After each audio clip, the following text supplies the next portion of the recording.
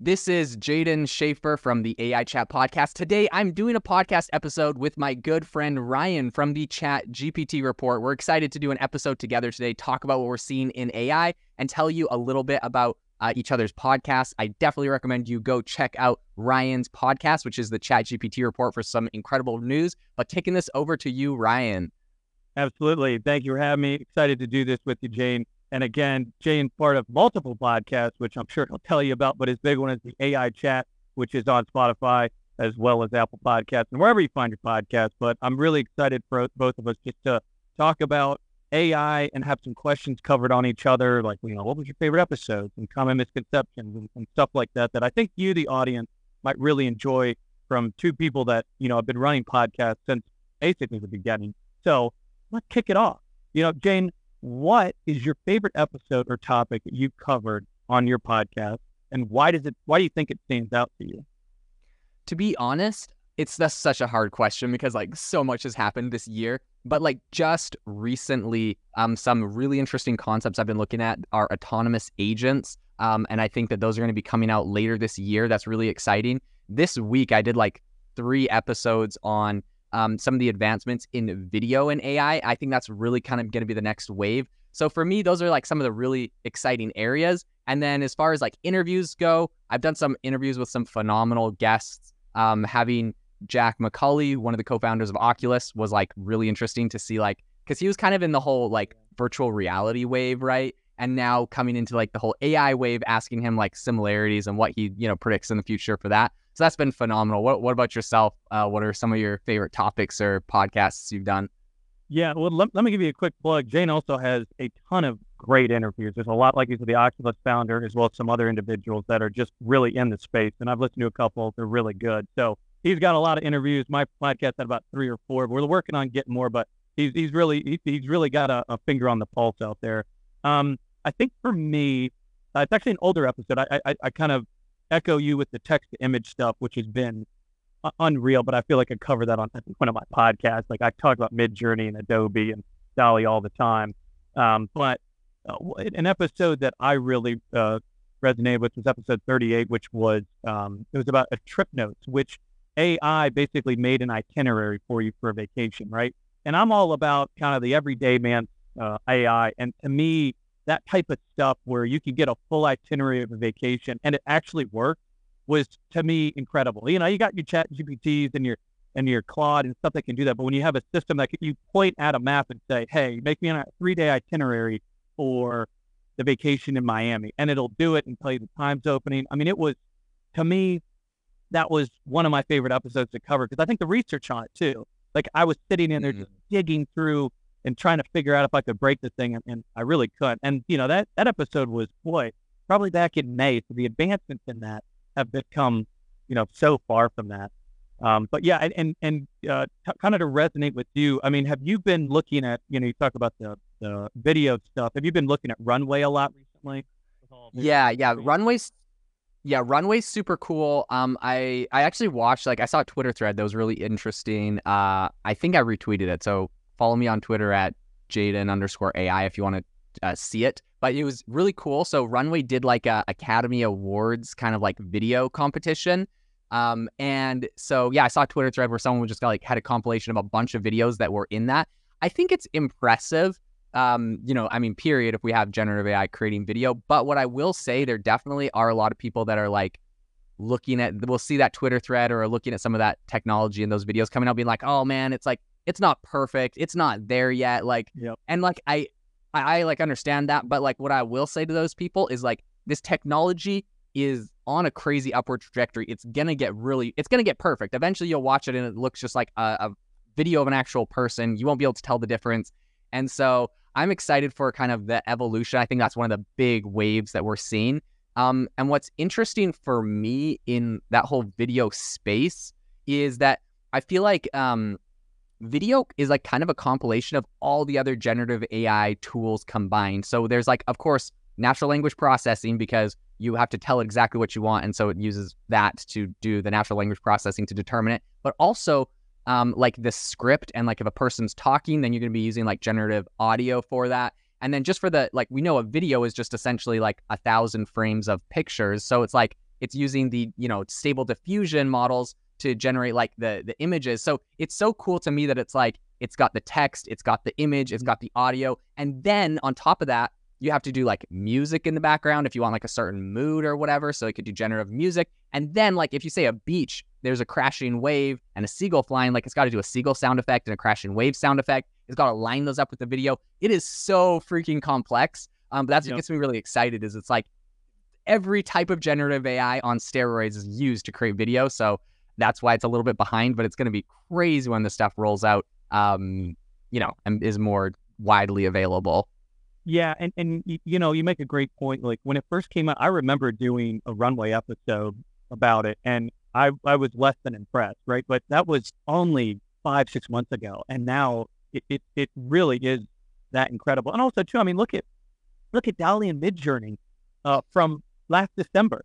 Everyone was talking about how it could make a good picture. It was too fuzzy. I mean, DALL-E when it originally came out was not that great. I mean, it was very instant that you could say that was AI that generated it. Now you look at some of the stuff people are creating, and you're like, how that doesn't even look. It's incredible. And so I don't know all the back end to it, but I do know that where are we going to be, 5 months from now, from all this stuff that people are saying, oh well, it didn't really look that great. We'll see, but 5-6 months. It's so crazy, the advancements happening there. Ryan, one thing I would love to ask you about, like, because I know you look at a lot of this AI and a lot of the development in AI stuff. Is there anything in AI that concerns you, like that worries you, that you're like, oof, like, don't like that, or like that seems like it could potentially be problematic? Like, what do you have any like concerns around AI and what you're seeing? Yeah, I think that's more kind of on the political side is what I hear a lot of people saying is, who's controlling the data that's going in? I think that's what concerns me. Because I think if you let AI kind of do its thing and just show it the world, I think it would come to pretty good conclusions. But my concern is who's got the finger, on or a hand on the throttle. That's what concerns me. I mean, this stuff doesn't worry me actually as much as maybe a lot of it should, because I'm seeing a lot of people worry that it's going to take a ton of jobs, right? And I had an episode where it did take some jobs on like, gosh, I can't remember the name of it now, but it was basically a coding group that everyone's using ChatGPT and Bard to figure out code and whatnot. And so this group is getting killed right now because no one's going into these forums to answer these questions. But I think what I'm seeing is people who aren't very good at certain things, it's turning them more into generalists. Right. And you don't have to be an expert anymore. For example, coding. I can now do basic coding. If my audience is listening, they know I'm the first one to tell you I'm not a great coder, but now I can do some pretty basic coding because of AI. So I don't necessarily think it's pushing people out of jobs quite yet. But I think there is a concern with that. I just don't know what jobs are going to be pushed out. I mean, as I always say on the pod, AI is not going to take your job as someone who is using AI. And I truly believe that because, my job, I do LinkedIn posts and stuff. It takes me 5 minutes. What used to take me 2 hours of proofreading now takes no time at all. And I can do other things as well. So maybe the concern is jobs lost, but then also too, every technology has always replaced something. So I really don't know what a real concern was that, other than, like I said, the throttle. What about you? Do you have one to this one? Well, I would say like I have to agree a little bit with you. At the beginning, you mentioned kind of the political aspect, and I think seeing some of the regulation coming out of China just last week, where essentially they said like if you want to train an AI model in China, and they find that more than like 5% of the data in there goes against the Chinese Communist Party's like doctrine or like their whatever their beliefs, then your model gets banned. Or if you have anything in there that is, they've been banning with their like firewall, like internet censorship program. If anything that, wasn't that they're banning is in your thing, then you get banned. So my concern is like, essentially there'll be a bunch of countries, I mean, really China. So I'll just say it's China probably. But China's going to make Saudi Arabia in there. Yeah. There's a handful, right? But I think China's got like probably maybe the most money right now, but you're right. There's a handful of others. They're going to make these AI models that ideologically agree with them. It's not necessarily our beliefs here in the West. And my concern is that they're going to get embedded into they're going to get embedded into like technology tools and software that gets shipped to us. And so inevitably now we're going to have these like AI models, or we're going to have AI that maybe doesn't align with what we believe in ideologically as a country or not. All right. So what are some misconceptions people have about AI that you've kind of found yourself debunking frequently on your show, if at all, really? I think one of the biggest ones is a lot of people tend to think that AI is going to be dominated by Google, OpenAI, Amazon, maybe Apple someday. Like they pretty much just think like the top tech players are going to be the top tech dominating like platforms, and that, you know, ChatGPT is going to be the number one text, and Midjourney is going to be the number one image. I actually really see the future of AI being where there's thousands and thousands of different AI models that all are specializing in very specific things. I think AI is going to get a lot more commoditized than we see today. And so, yeah, I think that's probably one of the biggest misconceptions is like some Stanford researchers earlier this year essentially did a study where they built PubMed GPT, which was like all the publicly available medical journals. They stuck them all together and made a little GPT that could answer medical questions. And there's like, it's pretty good, but if you wanted this to be even better, you'd train a model specifically off of heart disease or breast cancer and have specialized models just for those things. So I think that's really where the whole industry eventually goes. And then, you know, depending on your use case, you'll go find like the perfect AI model that specifically addresses your need. And there'll probably be platforms that allow you to access all of it. That's what I'm trying to build with AI Box. But yeah, I think that's one of the big misconceptions. What about yourself?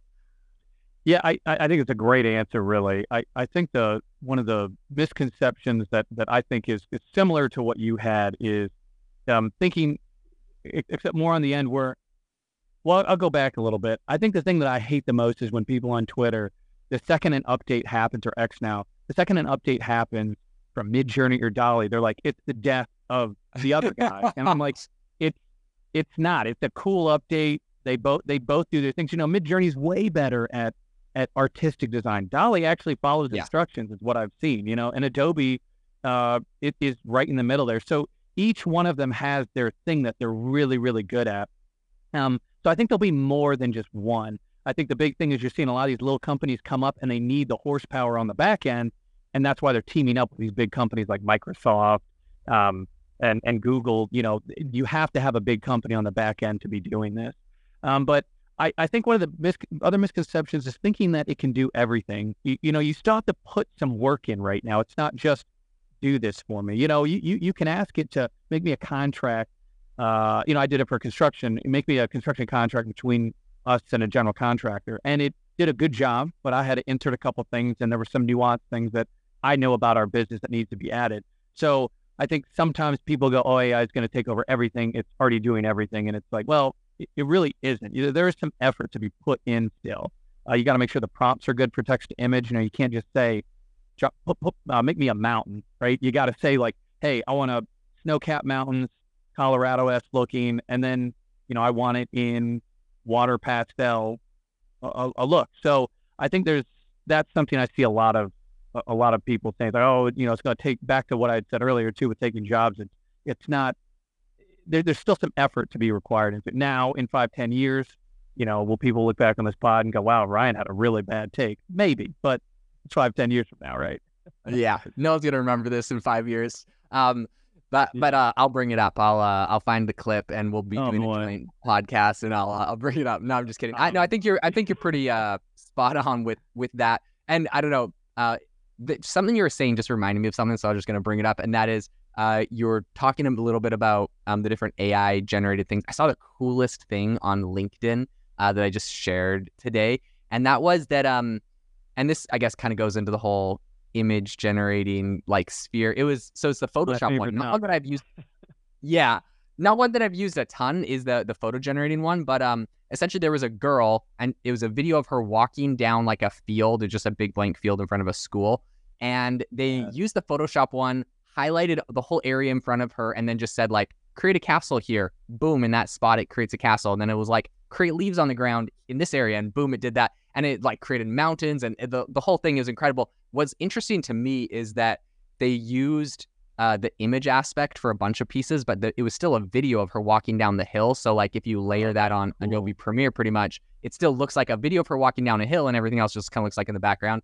It's so crazy. These technologies, I think, like you mentioned, really are so different. And yeah, every update is not going to kill all the other companies doing something different. Like that use case I just explained on Photoshop is completely different than what I'm going to use DALL-E or Midjourney for. So I think they all have their different strengths and weaknesses, and the more tools that come into this platform, the more exciting it's going to be, and the more competition and uniqueness, and we're going to be using so many different tools for so many different things. Okay, Ryan, I have to ask you, because you kind of course, we made a joke about your predictions in 5 years or whatever. I would love to ask you, though, are there any predictions that you would make about where AI goes in the next 5 years? That you kind of see the industry going in a particular direction, just based off of everything you've seen this year so far and covered on your podcast. Yeah, I hate to give a forecast sometimes, because I'm as clueless too. I'm like, what is going to happen? I think what I think about, and I think in historical terms, though, is just like how quickly you get news from Twitter, how that kind of, no one reads the newspaper. I mean, the newspaper is yesterday's news. It is yesterday's news, but it's, Twitter, the news is immediate. Mm-hmm. Just like the iPhone industry changed how we're doing business, the BlackBerry, all that stuff. I think in 5 years, it's going to be something that's more like, I can't believe we were even doing this. Like it'll be, how did that even happen? So if I had an idea where we'd go in 5 years or what it would be like, I'd be a billionaire. So that's not the case right now. But I don't forget me when you are. Yeah. What I do see happening, though, is it being more into everyday life. There's a lot of people out there that don't even have not even touched ChatGPT, which has been out for almost a year now. And so a lot of people have no idea about it coming down the line. I think the biggest thing, and I've said this on the podcast before, is Copilot. And the reason I say that is because it's ingrained in Word and Excel, and everyone in business uses it, basically, unless you're using Sheets in Google, which means you're already kind of using the AI in there because they've already got some stuff out there. Same thing, so, yeah. Yeah, I think the technology that will change something is something that will integrate into everyday life, because as you and I know, you go to Midjourney, you got to open up a new tab. You go to Adobe, you got to open up a new tab. You go to any one of these, Trip Notes, you have to open up a whole new tab to use it. What technology is going to be just right there, right in front of you on your phone that you're using every day? And I think that's what excites me about the the Google phone, how the AI is already built into the camera, or the picture taking with the generative fill, the changing of the faces, that type of stuff is what will get people more into AI, as well as just going, I had no idea I was even using it. But that's what I'm seeing, is what can integrate into everyday life. But other than that, I really don't know what's going to happen in 5 years. I wish I knew. I know it's a decade of AI. I really do think that, but I don't have a great answer for that. Do you have a better answer than me? I hope you do. I mean, I don't know if I have a better answer. I will just give you one thing I am excited for within the future of AI. And I know, like, this whole week I've been on a real, like, generative AI video kick. So, like, I'm sure if people are sick of it, you can plug your ears. But this is what I think is going to be cool that will eventually happen. I was talking to Jack McCulley, the co-founder of Oculus, about this. And that is that generative AI video will get so good that eventually you're going to be able to, like, direct your own movies with it. You're going to be able to pick who the actors are, and maybe, like, it's on a platform like, Netflix still, and so those actors are still going to get a royalty. You get to pick, like, the type of movie, the script, you get to pick the setting, you get to pick, like, all sorts of cool stuff. And it's like, instead of sitting there, and maybe this is not as big of a problem for most people, but for me, I swear, my wife and I, when we're trying to pick a movie to watch, I can spend time, like, just as much time looking for a movie as almost watching one. We'll watch like 10 trailers before we actually get the right one. And I'm pretty sure my wife has, like, a very specific set of criteria that she looks for when she wants to see a movie. So I'm pretty sure she could say, chick flick, these 10 actors in it, this is the storyline, and she'd be, like, just thrilled to watch it. But no, I think it's going to be really cool. It's going to really make it so that the user all of a sudden becomes, like, the creator in a lot of ways. Anyways, it's going to be fascinating. I know it's a small thing, but I am excited for that aspect. Yeah, and I want to touch up with that as well too. I mean, I think that's a great point you make, because think about all the people that have truly great ideas, and now they could potentially do it on their own and make a quick, short 10-minute, kind of like how YouTube is right now, where you see these. I watch a lot of I love history, and I love military history particularly. And there's a lot of these great YouTubers that make these fantastic videos about certain battles, right? I never even heard about some of these things. Think about that, but like in the movie sense, where it's, hey, I've got a great 10-minute, 15-minute idea for a movie, and it's not going to take me as long because of everything coming out that can assist me in making this movie. I mean, I saw a guy on Twitter just the other day. I reposted it. It was he did like a Star Wars theme, and it was just the images kind of zooming in and out, but it was just a minute and a half, and it was so captivating. And I was thinking, man, I hope that someone comes up with a quick little series on that, because that would be phenomenal. So to me, that excites me, because you can get some of these little guys making really cool shows that, hey, this thing's got millions of views. This thing's really good. Kind of how I view, TV shows. Now, we're in the golden age of TV shows because they're making them all the time, right? And so what's going to happen from there? And like you said, with the hand selection of being like, hey, I want these actors and this, like that is a very, very good point. I hadn't even heard of that yet. So that is very exciting to me as well, just hearing you talk about it now. So that's the $1 billion idea right there. Okay. Yeah, it's so fascinating. There's so many exciting things coming down the pipe. Listen, Ryan, it has been phenomenal chatting with you and on your podcast today about everything, happening in AI. For any of my listeners that I'm going to share this on my podcast with, what is a good way for them to find your podcast? What's a good way for them to find your social? Like, tell them how they can find you to get more of your insights. Yeah, so I'm the ChatGPT Report, typically one word on most of the things. I'm on Twitter as well as LinkedIn, and it is a purple logo of GPT, so it's pretty easy to find. And it's with the ChatGPT Report. And we have a website too, because I used to have a co-host. And so you can find me there. You can find me on Spotify as well as Apple. What about you, Jane? Tell my listeners what's going on with you. Yep, come find me at AI Chat. It's on every streaming service, covering AI news on daily pretty much. I'm probably not as good at social media as Ryan, but I post a lot on the podcast if you're interested in AI news and what's happening there. Would love to have you join me for the journey.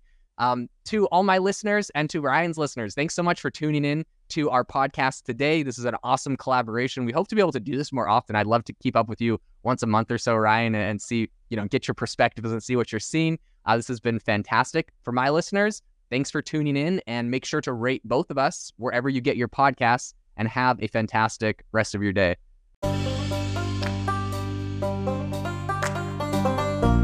Thank you for listening to today's podcast episode, breaking down how AI is impacting your industry. Today's episode is sponsored by AIbox, a no-code AI app builder and marketplace, which just launched a crowdfunding campaign.